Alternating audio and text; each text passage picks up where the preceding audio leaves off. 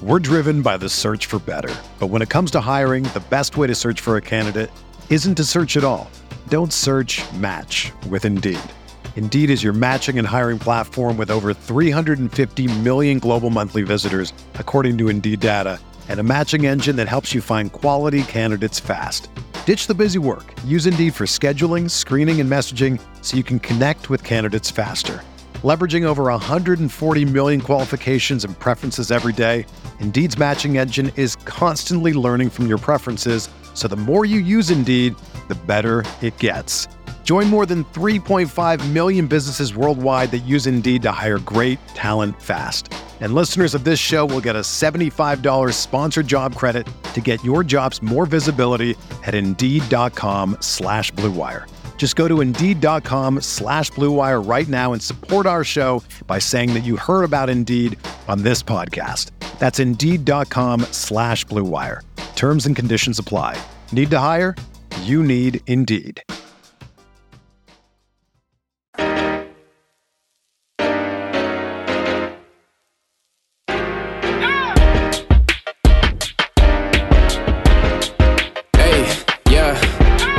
Feel like Kobe in the fourth quarter. This is the Day More NBA podcast brought to you by Blue Wire Podcasts.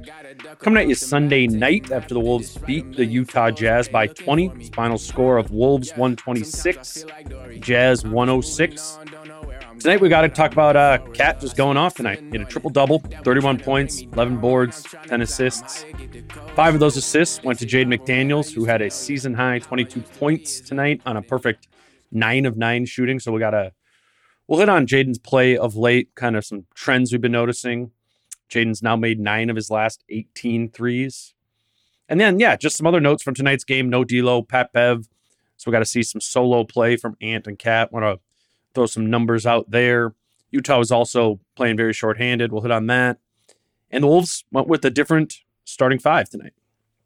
But let's start with Cat. Again, 31 points, 11 boards, 10 assists for him. It did get a little triple-double hunty in the fourth, looking for some assists, but the passing earlier in the game really did open up a lot for Cat and for the Wolves as a whole. As we know well now, Utah guards Cat with a small, Bogdanovich or Rudy Gay, and they have their center kind of lurk Cat's way to double-team him. And tonight, Cat totally picked that apart. He wasn't flustered. Just kind of squared up, looked above it, found cutters or shooters. He didn't commit any offensive fouls against the double, and he didn't have any turnovers out of it. Now, the caveat is it wasn't Gobert as the lurking center this time. Gobert was out, so Hassan Whiteside started, played that role. And Whiteside got Cat once early with it, but overall, he was not very good in that role, particularly when the Jazz went with Rudy Gay at the 4 guarding Cat, and then had Whiteside lurking. It was pretty easy for Cat to pick them apart. The Wolves also I liked how they flowed out of Cat in the post in the first half, even though he was having success as a passer. In the second half, they kind of went to him at the top of the key. Gay was playing Cat pretty soft. He dropped into the lane when Cat would set that ball screen. So Cat and Noel, they got the pick and pop game going. And once they had that rolling, it's pretty much a wrap. Cat hit his first pick and pop, and in the beginning of the third quarter, and he backpedaled back on D as he does, and D'Lo from the bench, you could hear him say, "That was a slow backpedal, gonna be a long night," and that was right. Very next possession, Cat catches it at the top of the key, blows by Gay for an and one. Possession after that, Cat gets a tip dunk off a Noel miss over 3 Jazz players who were in the lane, and possession after that, another pick and pop with Noel for another made 3. Then took a possession off. 2 possessions later, Cat again blows by Gay for another runner. It was just moving from the post to the top of the key to start the second half. Cat had 18 points in that third quarter alone. Made 7 of his 8 shots in that quarter. Also had 4 assists in that quarter too. The Wolves made 16 of their 25 shots in the third quarter, and that kind of wrapped this game up. And Cat scored or assisted on 11 of those 16 makes. It was paint to pop to drive. I asked Cat after the game about that sort of progression he went through in the game, and just about the team getting more comfortable against this Utah defense that we not only see Utah play, but Utah was kind of the first one to do it. Here's Kat. When you talk about like one play at a time, kind of until they stopped progress from it, was it happenstance that it was kind of like post, then pop, then drive for you? Like, is that your just mixing it up? I mean, just taking what the defense gives me. There was one time I took, I think, 2 straight pop threes. I just was taking what the defense gives me. First one, just the easy pop, set my feet shot, happy to make it. But the second time, defenses are going to, try to adjust. So catching it off the pop, giving a jab set, making the belief that I would drive, and just seeing, that I have another chance to shoot another 3, made it, tough shot. But just keeping it like that, like, diversify. Yeah, it's just keep changing the options. One option, okay, we shoot a 3. Next one, jab 3. Next one, jab, blow by, get to the paint, pass out 3. Or we get a cut from the wing. There's a lot of different things. My teammates just trusted me to make the right plays, and until they stopped it. Coach Finch was talking about how you guys have seen a lot of that sort of you guarded by the 4, lurking double by the 5, and that as a group, you guys are becoming more comfortable playing off of that. How do you feel your teammates are becoming comfortable playing off of those catches? I think we're just getting more and more comfortable with each other every single day. So, they understand the nuances of the game, and especially how I play. So, and Ant plays and D-Lo plays. So, knowing that, get the ball in the post, double, triple team comes early, most likely than not, in my eyes, I'm a facilitator. I'm not trying to be aggressive. I'm going to try to facilitate, make the right play. Maybe it's a play. It's not even an assist for me. Maybe it's a hockey assist. Maybe it's a cut through the paint, throw it to the man in the paint to the opposite corner, 3 ball. There's a lot of different ways to orchestrate the game, and it doesn't have to come from me scoring. And just make the right winning plays, make the right basketball plays, and at the end of the day, come in the locker room feeling good about how we play, regardless if we make shots or not. When Cat is orchestrating, he needs his teammates to either cut for a bucket, right, or spot up for open catch and shoot looks. Tonight, he got both of those things, especially from Jaden McDaniels. Again, McDaniels had a season-high 22 tonight. He made all 6 of his 2s on cuts and all 3 of his 3s in spot up.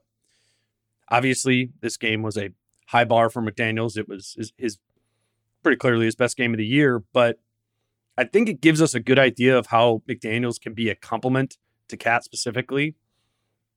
I was thinking during the game that this type of play from McDaniels kind of reminds me of Aaron Gordon. In my mind, back before he was traded to Denver, I always thought that Gordon would be a really good fit next to Cat. I think in ways that's kind of proved to be true in how seamlessly Gordon's kind of fit in next to Jokic in Denver. And, I think for Gordon detractors, a lot of that credit probably goes to Jokic and Jokic's ability to be a facilitator and being able to facilitate from different levels, the post, the elbow, beyond the arc. But I think that's the hope with Cat too, is that he can be that. I mean, he's not going to be Jokic as a passer, but that he can also facilitate from different places on the floor. And because of that, have his facilitation lead to buckets in different ways. And that's what we saw from McDaniels tonight. It wasn't just one type of offense from him. And that's big because it takes the pressure off of McDaniels as a shooter. And when he's exclusively asked to shoot, McDaniels seems to kind of tense up in that role. Finch brought that up in his post game when he talked about how McDaniels just needs to not play as a shooter, but as a basketball player.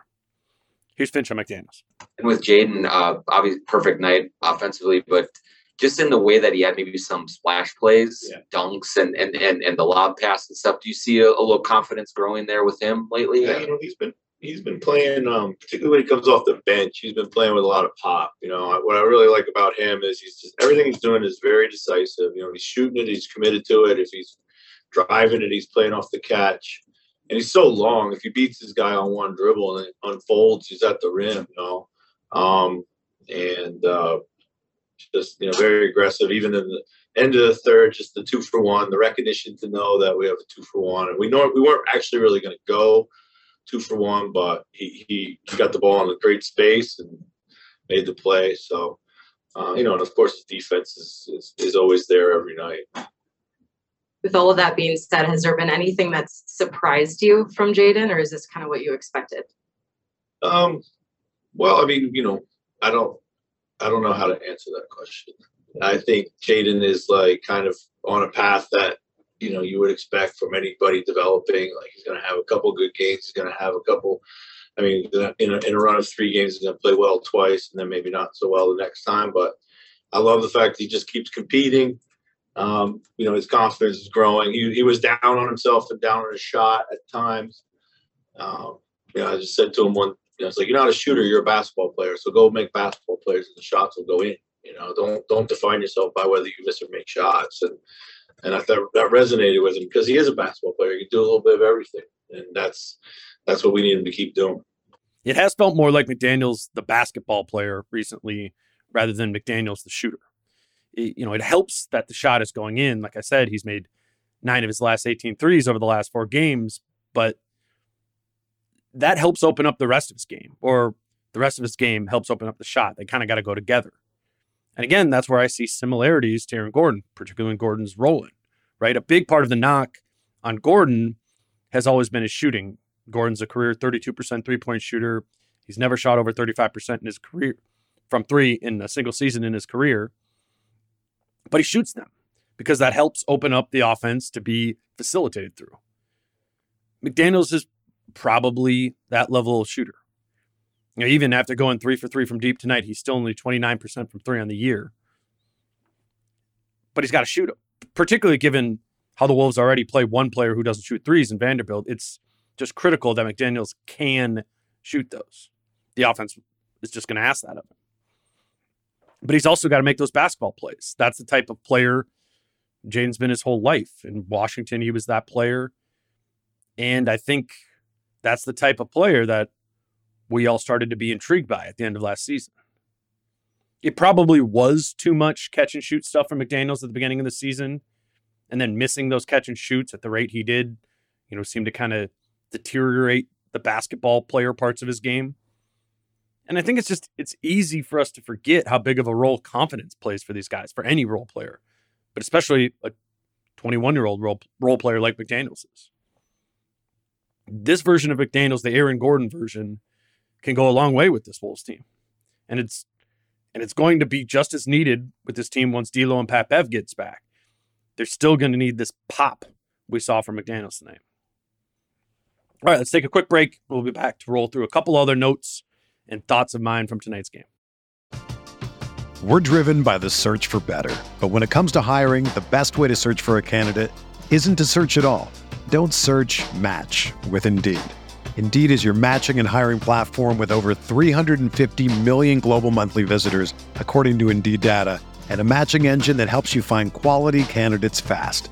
Ditch the busy work. Use Indeed for scheduling, screening, and messaging so you can connect with candidates faster. Leveraging over 140 million qualifications and preferences every day, Indeed's matching engine is constantly learning from your preferences, so the more you use Indeed, the better it gets. Join more than 3.5 million businesses worldwide that use Indeed to hire great talent fast. And listeners of this show will get a $75 sponsored job credit to get your jobs more visibility at Indeed.com/Blue Wire. Just go to Indeed.com/Blue Wire right now and support our show by saying that you heard about Indeed on this podcast. That's Indeed.com/Blue Wire. Terms and conditions apply. Need to hire? You need Indeed. Another day is here, and you're ready for it. What to wear? Check. Breakfast, lunch, and dinner? Check. Planning for what's next and how to save for it? That's where Bank of America can help. For your financial to-dos, Bank of America has experts ready to help get you closer to your goals. Get started at one of our local financial centers or 24/7 in our mobile banking app. Find a location near you at bankofamerica.com/talktous. What would you like the power to do? Mobile banking requires downloading the app and is only available for select devices. Message and data rates may apply. Bank of America NA, member FDIC. All right, we're back discussing the Wolves' 20-point win over the Jazz on Sunday night. Going back to the beginning of the game, the first sort of shift we saw in how this game was going to play out was when Chris Finch submitted his starting lineup. There was no D'Angelo Russell and no Patrick Beverley again, which meant, 2 open starting spots. And on Friday, against the Suns, with those same 2 open starting spots, Finch plugged those holes with Jalen Noel at point guard and Jaden McDaniels on the wing. Tonight, Finch went with Jordan McLaughlin at point and Malik Beasley on the wing, sliding Noel and McDaniels back into their more typical bench roles. Asked Finch after the game what kind of went into that move. It certainly caught me by surprise. And Finch mentioned kind of three things. One, they were worried about the Conley matchup, he said, and specifically worried about Noel getting into early foul trouble again, and that kind of just throwing off his whole rotation. That's what happened in the Phoenix game. He also said he wanted to try and get Beasley to continue rolling off of that Phoenix game where Beasley had 28, I think, against Phoenix. And then also Finch just really likes McLaughlin. He talked before the game about some of those extra effort plays that McLaughlin made in the Suns game that sort of signaled to Finch that, J-Mac was kind of back to being that valuable role piece he was last season. That certainly paid off. Ant said he prefers playing with J-Mac rather than playing point guard himself. So that helps fuel some facilitation for Ant. Overall on the night, J-Mac scores 12 points, made both of his threes he took, had 4 assists, 4 steals. I thought this answer from Finch on McLaughlin could be pretty prescient after the trade deadline. Here's Finch on McLaughlin. McLaughlin playing well tonight, coming off of pretty good performance against Phoenix too. If he's playing well, how much more versatility does that give you? Where even if you want to go with him as the point guard of the second unit, Jalen alongside him, just more options, even at full strength, if he can come in and play like that. Yeah, I think particularly as these guys come back from injury, assuming they'll maybe be on some sort of minutes restriction. So when they both start and they're both on limited minutes, it's really hard.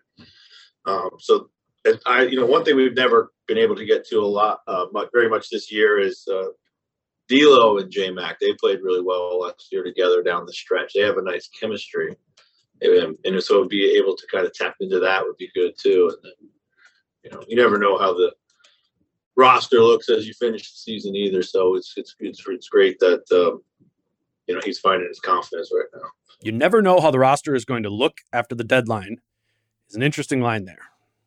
Maybe the first thing that comes to your mind if you're hearing that with trade deadline headphones on is that maybe Patrick Beverley is getting traded. But that's not what I take from it. I think a far more likely move that could connect to J-Mac playing time is that one of the Wolves' wings is moved. I'm not saying it's a lock that Beasley or Prince gets traded, but I do think that's significantly more likely than Beverley. And with that, it doesn't seem like a direct line to McLaughlin minutes, but it kind of could be. McLaughlin could kind of fill the end of the rotation role that Prince has had, in his minutes, sliding D'Lo up to the 2 more often, maybe playing it next to D'Lo, and then Ant up to the 3. That's probably even easier if Beasley isn't part of the picture. And, even with Beasley's poor shooting this season, like Beasley out of the rotation replaced by McLaughlin is not exactly an upgrade.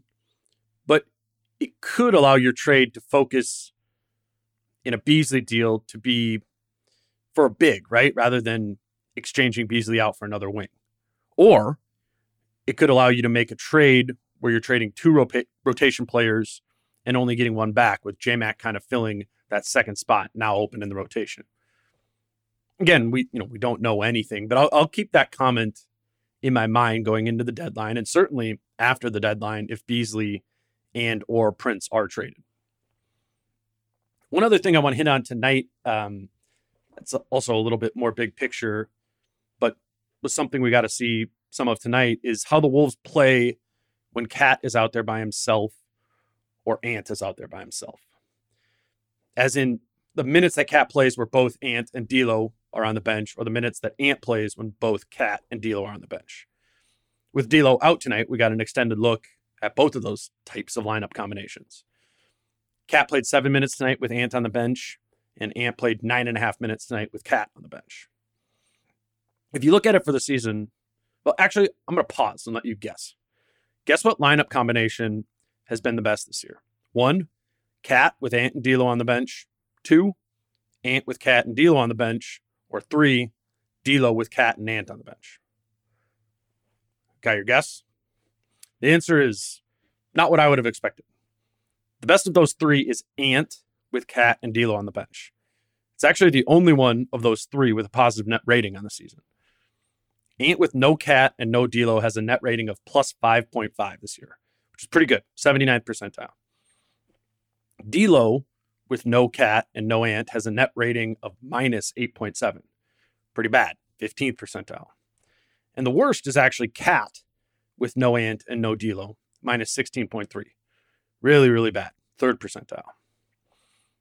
Now, you would think that Cat, the best player on the team, would have the most success even in the lineups that he's out there without his 2 best teammates, right?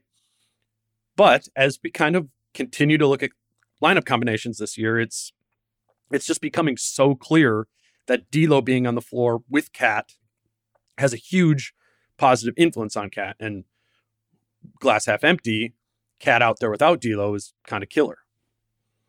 We're also learning that those D'Lo minutes, when he's not out there with Cat and Ant, are a struggle. D'Lo needs at least one of them to kind of help, particularly in the scoring areas.